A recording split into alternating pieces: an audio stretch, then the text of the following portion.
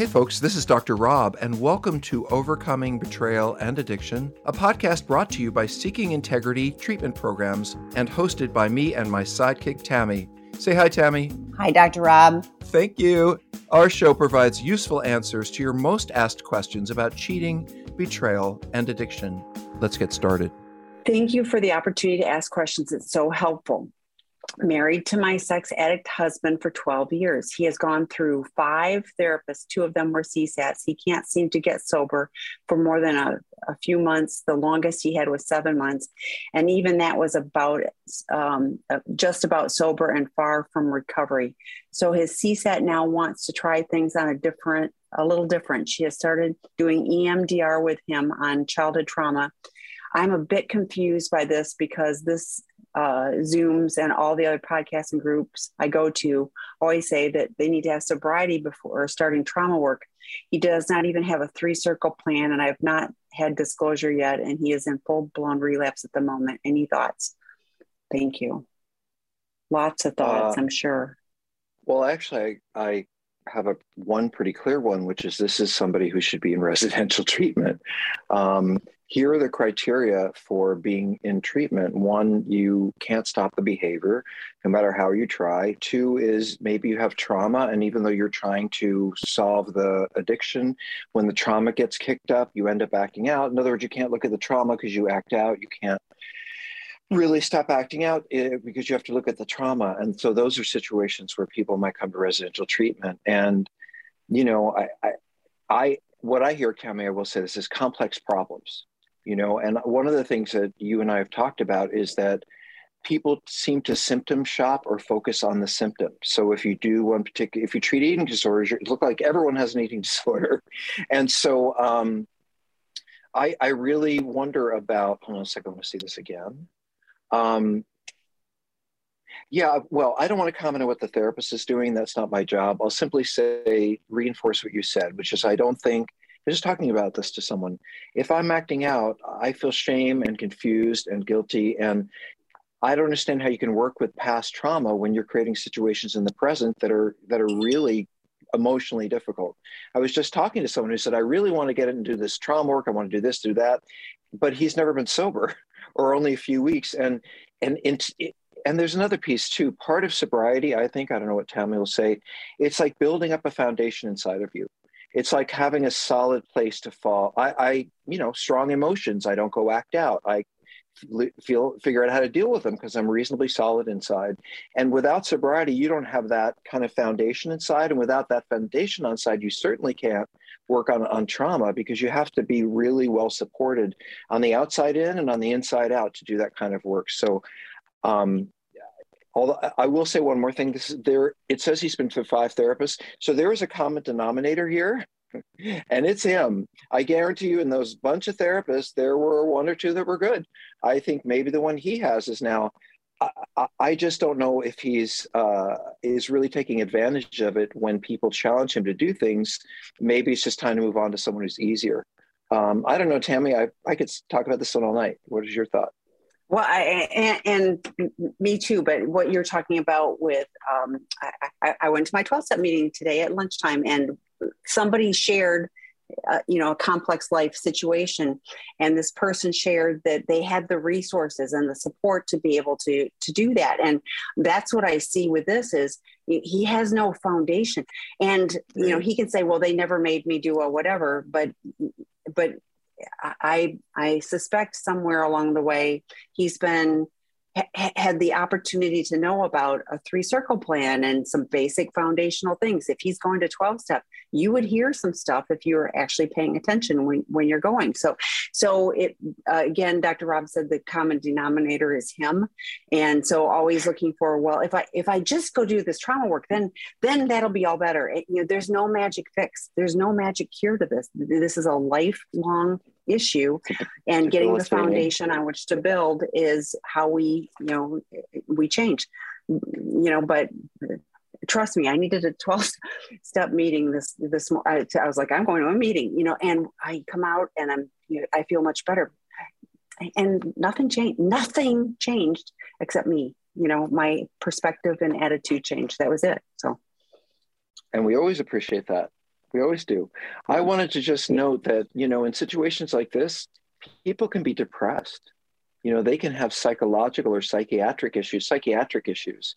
So what my therapist might perceive as trauma, and if you just work through this, you'll be feeling better, could also be long-term depression. And, he could be a complete BS, whatever. And, he just goes through them when he is done, when they push him too hard. But it could also be that, as I said earlier, when therapists focus on a symptom, they sometimes miss the whole picture.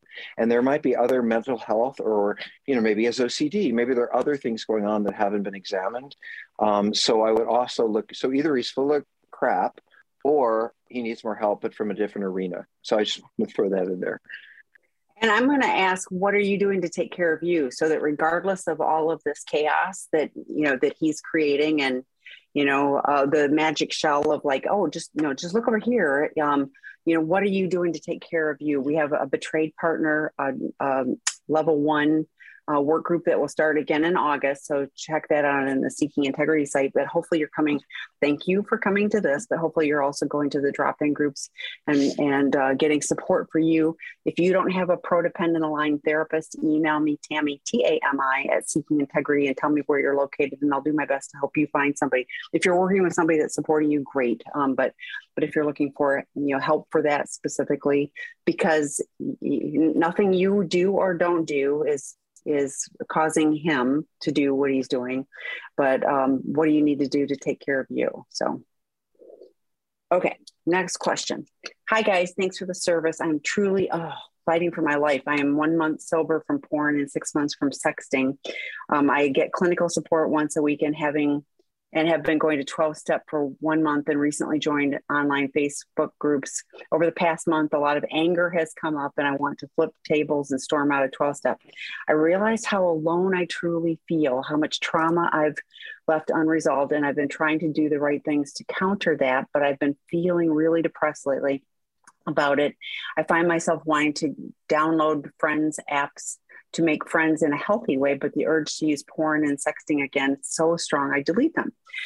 This disease has taken my social life, made me lose interest in pursuing my real dreams, and it makes me feel like I'm living with a disability. I'm in so much pain. It feels like it would be easier to just end it. Should I check myself in somewhere? Okay, there's a lot of questions in there. Let's take them one at a time, or if you don't mind, Tammy, there's two things that struck me. One is we were just talking about unresolved emotional or mental health issues, and almost everything in here is about what we call dysregulation. You're angry, and then you want to flip tables over, and then there's something else I saw up here. I feel depressed, I feel alone, I have, so every one of the things you described, while related to early recovery and all that, to me sound like the ups and downs of depression or something like that. And I'm not out here pushing medication. I'm not a doc, but I got to tell you, I would have been able to stay sober without medication, but with medication, I'm actually able to enjoy my life. And I'm not pushing medication, but there are family issues. You can kind of see a mom or a grandfather or someone who struggled with emotional issues. They do go down in families. So in any case, this does feel to me a little bit, when someone says they don't want to live, that really concerns me. So again, I'm glad you're getting clinical help once a week, but what does that really mean? What is clinical support? Is that like a free group you go to? Is that someone at a community mental health center? Is that, what are you getting help? Who is giving your help? Also, if you're feeling like you may not want to live and you're feeling that helpless and hopeless, two things. One is you need to get on the phone and tell your therapist now, because that's what they're for. Number two, and Tammy would support this, how often are you going to 12-step meetings? I mean, and I really mean that, because it's not about even recovery or sobriety at that point. It's about being in a community and over again. And people are giving you hugs and they're saying hi and you're going out for coffee. And, it's just, it's really a way to get out of yourself. And I think getting out of yourself when you're feeling this way is critical. I must say one more thing that Tammy would say too, I'm sure, which is 1 month. You've had 1 month away from porn. Of course you're feeling crazy. I mean, if you drink all the time and you stop drinking, all of a sudden you're going to smack everyone like a fly. I mean, you're going to be all over the place. So stopping for a month means that maybe a whole bunch of feelings are flooding back in that you're not used to, and you're not used to managing anger, and you're not used to dealing with being sad. And, if we were well regulated, we wouldn't act out. So in any case, Tammy, I see you're nodding your head. I bet there's a bunch of stuff that you could say about this one. The most important thing is, it'd be easier just to end it all. So please don't. I'm glad you're here, but it's one of those where, it feels awful right now. This is temporary. So there is help. You're going to 12-step. You know what? It's okay to go to a 12-step meeting and go, I'm so angry, I want to flip the table over. You can say that out loud in a group, and somebody will laugh and go, yeah, I know how you feel. Like, it's a safe place to be. I don't think I saw that you have a sponsor. Highly recommend getting connected with, I'm going to 12-step for a month. Yes. So great. But having connection with people that like your sponsor, that you can call at 2:00 in the morning when you're, struggling. The strong emotions, I absolutely know how you feel. I mean, I numbed out my emotions so badly, or so well, I guess, maybe with addiction, that, having to feel emotions, they all felt so strong and out of control. And anger, quite frankly, I liked, because it was a powerful and pushed away. I didn't like feeling hurt. I didn't like feeling sad. Anger, is powerful and pushes out. So, and it kept people away. So I had to learn about that and work on all of that. But I didn't do it in the first month. It took way longer than that. So and this is one of those that they say around 12-step, you're exactly where you need, where you're supposed to be. And that sucks, but it's also true, so, lean into the support. You have connections, keep leaning into those. I'm glad you're here.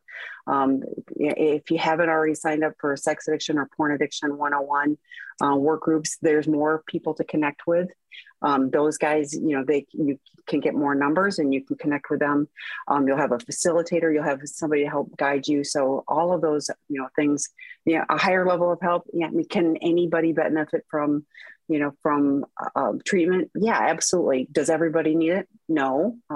But, for those that are able to do so, gosh, to get in a compressed time, ahead of things, it's helpful. So I think, Tammy, I think we both feel strongly about this question, because obviously it's very serious, when you don't want to live and then you want to hurt other people. And, I do think, and I'm going to go back to this, that, people who are bipolar, they often get rageful and irritable and talking real fast and, just can't stop their head from racing. And then at the other end, they're depressed and they don't want to live and they don't want to get out of bed.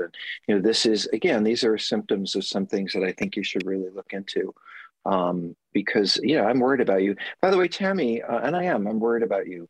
Tammy, the last two sentences, I think you should respond, because we didn't, and that probably should respond. Well, I did, because it'd be easier to end it.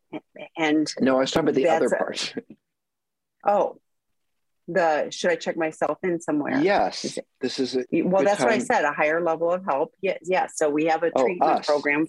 Yeah. Right. So we do have a treatment program, for men who are struggling with sex addiction, intimacy disorder, all of these things. And, great that you've got, a month, we have guys that have stopped that problematic behavior longer ago, but they're still struggling with all the other stuff, because the acting out is a symptom. So addressing the underlying issues, which that's what I think you're struggling with, is all the underlying issues that are suddenly not numbed out by the acting out. So that's typical, so again, you're right where you need to be, but yes, there's a higher level of help. We have an amazing expert treatment program. Dr. Rob works with the clients who come to us. So anything else you want to add? Yes, I'm going to throw something crazy out there. If you've ever been, what I do when I'm feeling like this, or I would go to the SPCA and I would volunteer on the weekends and I would help the animals and I would clean the cages. And because there were two pieces for that. One was humility, which I always needed reminded of. And the other piece was being able to be of service in some way. I'm not sure I was ready in my recovery to help people, but I knew they would tell me in program, doing service is very important. And, where can I volunteer? I love animals. And I'm not saying that you should do what I did. Cleaning up poop may not resolve your problem, but the idea of connecting with any kind of person or experience that is going to feel like you really contributed will take your mind off your problems. It really is true because you're focused on someone else. In fact, I'll tell you as a therapist, this is a long held secret among therapists. When we're having a really terrible day, it's easier for us to work with you guys because we don't have to focus on us at all. We can completely focus on you. But that's a good thing. So anyway, Tammy, we have, well, we do, but I was thinking too, it's like rather than flipping over the tables, going and cleaning the tables at a meeting is right. Yeah, I mean, it absolutely is service, so being the greeter, welcoming new people in. So there's so many ways to serve. So, okay. And it doesn't have to all be around 12-step either. So, okay, next question. My PASA husband and I are 9 months separated. Right, yeah. Separated since first D-Day. Since then, he continued sex outside of our marriage. The other day, he told me that my desire for monogamy is ideal. Before we got married, right? Before we got married, we agreed no porn in the marriage. I don't see monogamy as an ideal, but rather as a boundary we both agreed upon. What's the difference between an ideal and a boundary? And thank you. So. Well, let's put the issues aside, and I look at it this way, and is that when you go to marital counseling before you get married, the reason for marital counseling is to determine if there are certain things that are really fundamental, that if they come up, you guys won't be able to stay together. So one of the things that comes up is, do you want to have a baby? And if one partner really doesn't want to have a baby and the other partner really does, well, that can be a make or to break it, even though they haven't ever talked about it. But if they marry because they both want to have kids, one assumes that they're both going to have kids. And so to me, this is a commitment that was made. It is part of your marriage. He could renegotiate it, but you're not guilty or responsible for saying yes. You entered into a kind of agreement. He wants to change the agreement. Quite honestly, I would want to know why, and is it just about the porn, and is there anything else going on? But as I often say to guys when they're not listening to their spouses and they're saying, but I want to do this, but I want to do this. This is a human being. They love you. They care about you. And it's more important than whatever else is that you are doing. So how you feel about your relationship, what is a priority for you, doesn't have to go away because the person you're involved with has chosen to change the rules. Well, and she said he has continued to have sex outside of the marriage and, porn and all that. So, and we see this often with people who, have, let's use an example of an open relationship. Even with an open relationship, there are boundaries and guidelines. And for sex addicts, guess what? Those boundaries, they can't even live within those boundaries. So,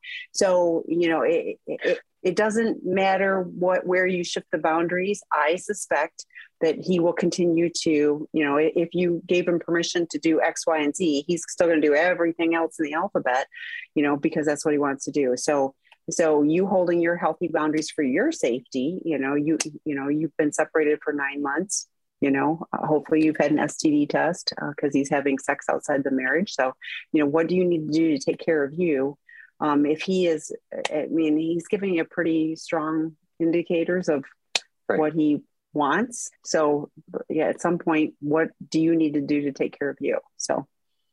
And I just to add to that, Tammy, I think, a separation is a time to evaluate, to sit back and see when we sit down for coffee or dinner, because we're not living together, do I feel heard? Are they listening to me? Is this any different than it was before? Are they defending themselves, or are they interested in talking about the issues?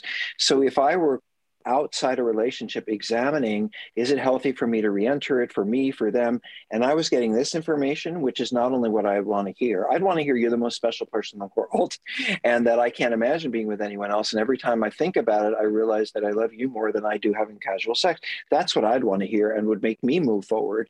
If I heard, well, I know we're apart, but, monogamy isn't really an ideal. In other words, what you think and want is wrong.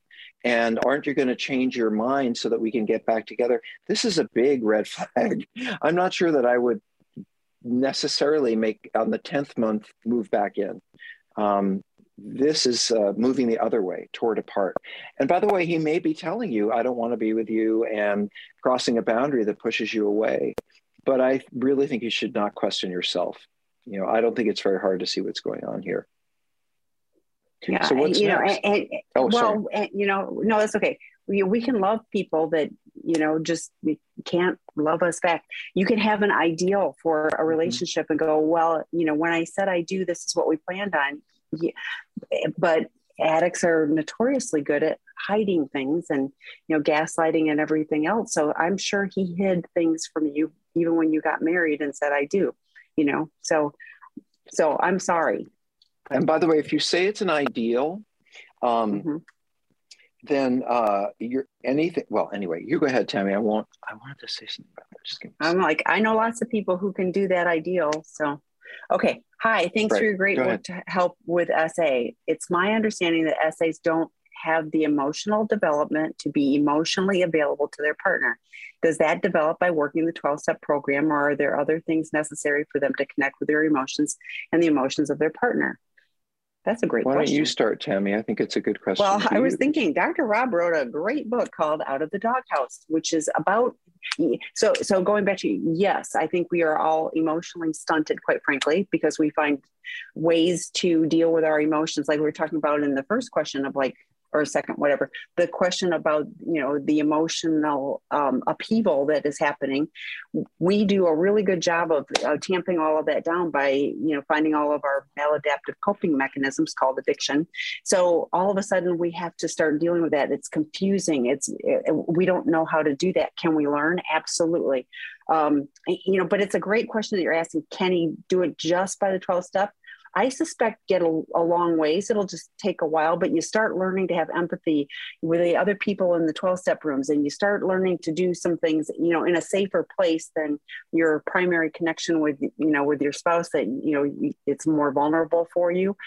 Are there things that would help? Absolutely. We have an Out of the Doghouse work group that will be starting again soon. But, a really good therapist, working on those issues. But and on some point, it's like we have to learn to tolerate the uncomfortable, which is dealing with our emotions, and we're not good at it. Your thoughts, Dr. Rob? Yeah, I don't. And I don't mean to make anyone feel uncomfortable, but I don't know that you're talking about someone who's sober. I mean, I didn't say SAs don't have, I don't hear, my partner's sober. So I'm just wondering about that part. But that would be, like impossible otherwise then. So, yeah. And the other piece is, sorry, Tammy, that in 12 steps, we learn how to be sober. And over time, yes, you're right, we learn how to treat people well. But emotional development, empathy is a late stage part of development. Empathy, I have to really be compassionate for my own crap before I can be compassionate about yours.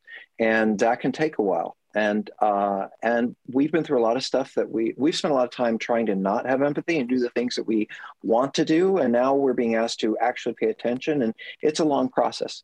So I often have spouses, don't we, Tammy, who say, well, my so-and-so husband, wife is sober, but they are still acting like a jerk. I'm using the polite language tonight.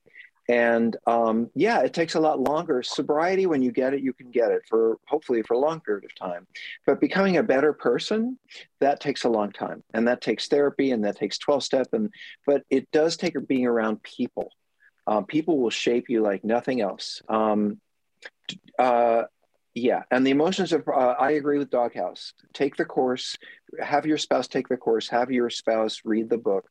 I'll make 10 cents, but he will understand at least the words that need to be said and the attitude that he needs to have in order to begin to understand your pain and make it better. Yeah, I agree. Yeah. And I appreciate the book. I really do. But I really find it's better in a work group because, it's easy to read a book. I mean, I've said this before. Thanks. If we could read if we could just read a book and, and magically get it, it's talking about it to other people, having someone else say something and you go, oh, oh, that makes sense. Me too. So it really, and you do read the book as part of the course, but I really think connecting with other people, that's absolutely how we heal. We can't do this in isolation. We can't just read a book and be all better. So the more he practices, with safe people and that he doesn't care about, that's helpful to learn how to do the things that he needs to do with you. So, but I agree with Dr. Rob. If he's not sober, I mean, if he hasn't done abstinence yet, then then he's in active addiction, and the empathy and active addiction are incompatible. So, hey, Dr. Rob, I was. This person has been through a program before. His parents are going through a divorce. My mom is still cheating on my dad. My father overshares with me. Is there anything I can do that doesn't include just running away from Tammy, I haven't found this. It's not this in the answer. Can you 503 give me a time? And the answer 503. Okay, got it. Yes. Okay. So this person is, yeah, you got it. Okay. So oh, I'm sorry. You have to point it out again. Like I got 503. So okay. So my mom is still. My parents are going through a divorce. Right. My mom is still cheating on my dad. My father overshares with me. Is there anything I can do that doesn't include me just running away from this? Yeah. Well, boundaries are a hard thing to do when you've been around people like this your whole life. I always found, Tammy, that I turned into a kid when I was with my parents. Like I'd be an adult in the world, but when I'm home for Thanksgiving, I felt like a 5-year-old. Mm-hmm. So, but these dynamics you're talking about are how you ended up with a problem anyway, enmeshment and oversharing and watching sexual behavior. This is how you got here, meaning that this is the trauma that you experienced. So to be around it more is to hurt yourself more. And I often say, your parents are grown, they're adults, they've had a lot of their life. You're just beginning yours. And so you really need to focus on less on them and more on you. So running away. Here's what I used to do. I would go see my family every weekend. I would see them a couple of nights a week when I was younger. I would not live there. I would find friends to live with. I think what people struggle with boundaries is, I can't see them at all or can't talk to them at all. Yeah, you can, as long as they're not abusive, but can you put a limit around it? Like, at 3:00, I have a meeting. I'll come to visit you for lunch, but I got to be gone at 3:00. How can we protect ourselves from long periods of time with people who we feel uncomfortable with? And by the way, what's going on with them, it's so none of your business. It's so none of your business. You have your own struggle. If you're on here, you have your own challenges. They need to deal with theirs. And part of we talk about program is surrender. And you're going to have to surrender that they have their own problems. They are who they are. And you have to survive and do well on your own. So all you can do is, by the way, I like your instinct. I think the idea of running away from this is a really good idea. And I would wonder why, why not? Why not run away or find some place to be safe? Anyway, Tammy, do you have thoughts? I do, because I was like, without having to physically run away from it, you can. Healthy boundaries are like, Dad, I love you, but you and Mom's problem are your problems. I love you. I love Mom. You guys, if you need resources, I will help you find qualified professionals to talk to.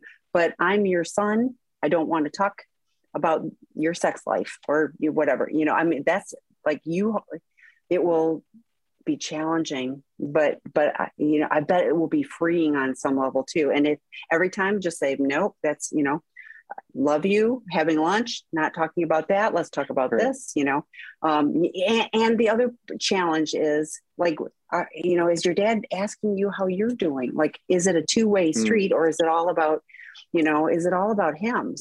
So whatever you need to do to protect yourself, but stating clear boundaries, reminding Dad or Mom, this is where I want to talk to you. These are areas I will talk to you, but this I just can't get involved with.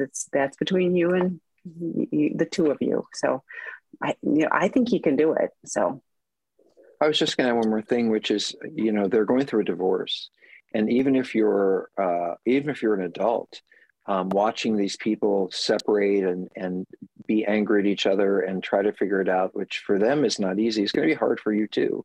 And I don't think you have to run away, but you have to be careful about, as Tammy said, getting into it with them or taking sides, or, she's doing this and it's not your problem. You're going to feel bad about it. You're going to be affected by it, but this is their issue. And I think what you might think about doing is grieving these parents that aren't together anymore. And what will it mean for you if they aren't together, and where will you visit them, and, all of that. So I think you have your own work to do, which is about what is it like to move away from this thing I grew up with, and let them do their thing. Yeah. And they're really showing their humanity and, in all of this, as well. So like parents that, we hold our parents up to be a certain way, but, like the brokenness between the two of them. So, but that is their issue. And, whatever you need to do to hold a firm boundary, just remember, you didn't cause their problems. You can't fix their problems. You have your, like Dr. Rob said, you've got enough to deal with on your own. So what do you need to do, and if you need something from them, it's okay to say, this is what I'm looking for from you. Can you give that to me? If they can't, just understand that that's where they're at least for right now. So. Thank you for listening to this episode of Overcoming Betrayal and Addiction. If our words have led you to seek help, please reach out. You can always find us at www.seekingintegrity.com.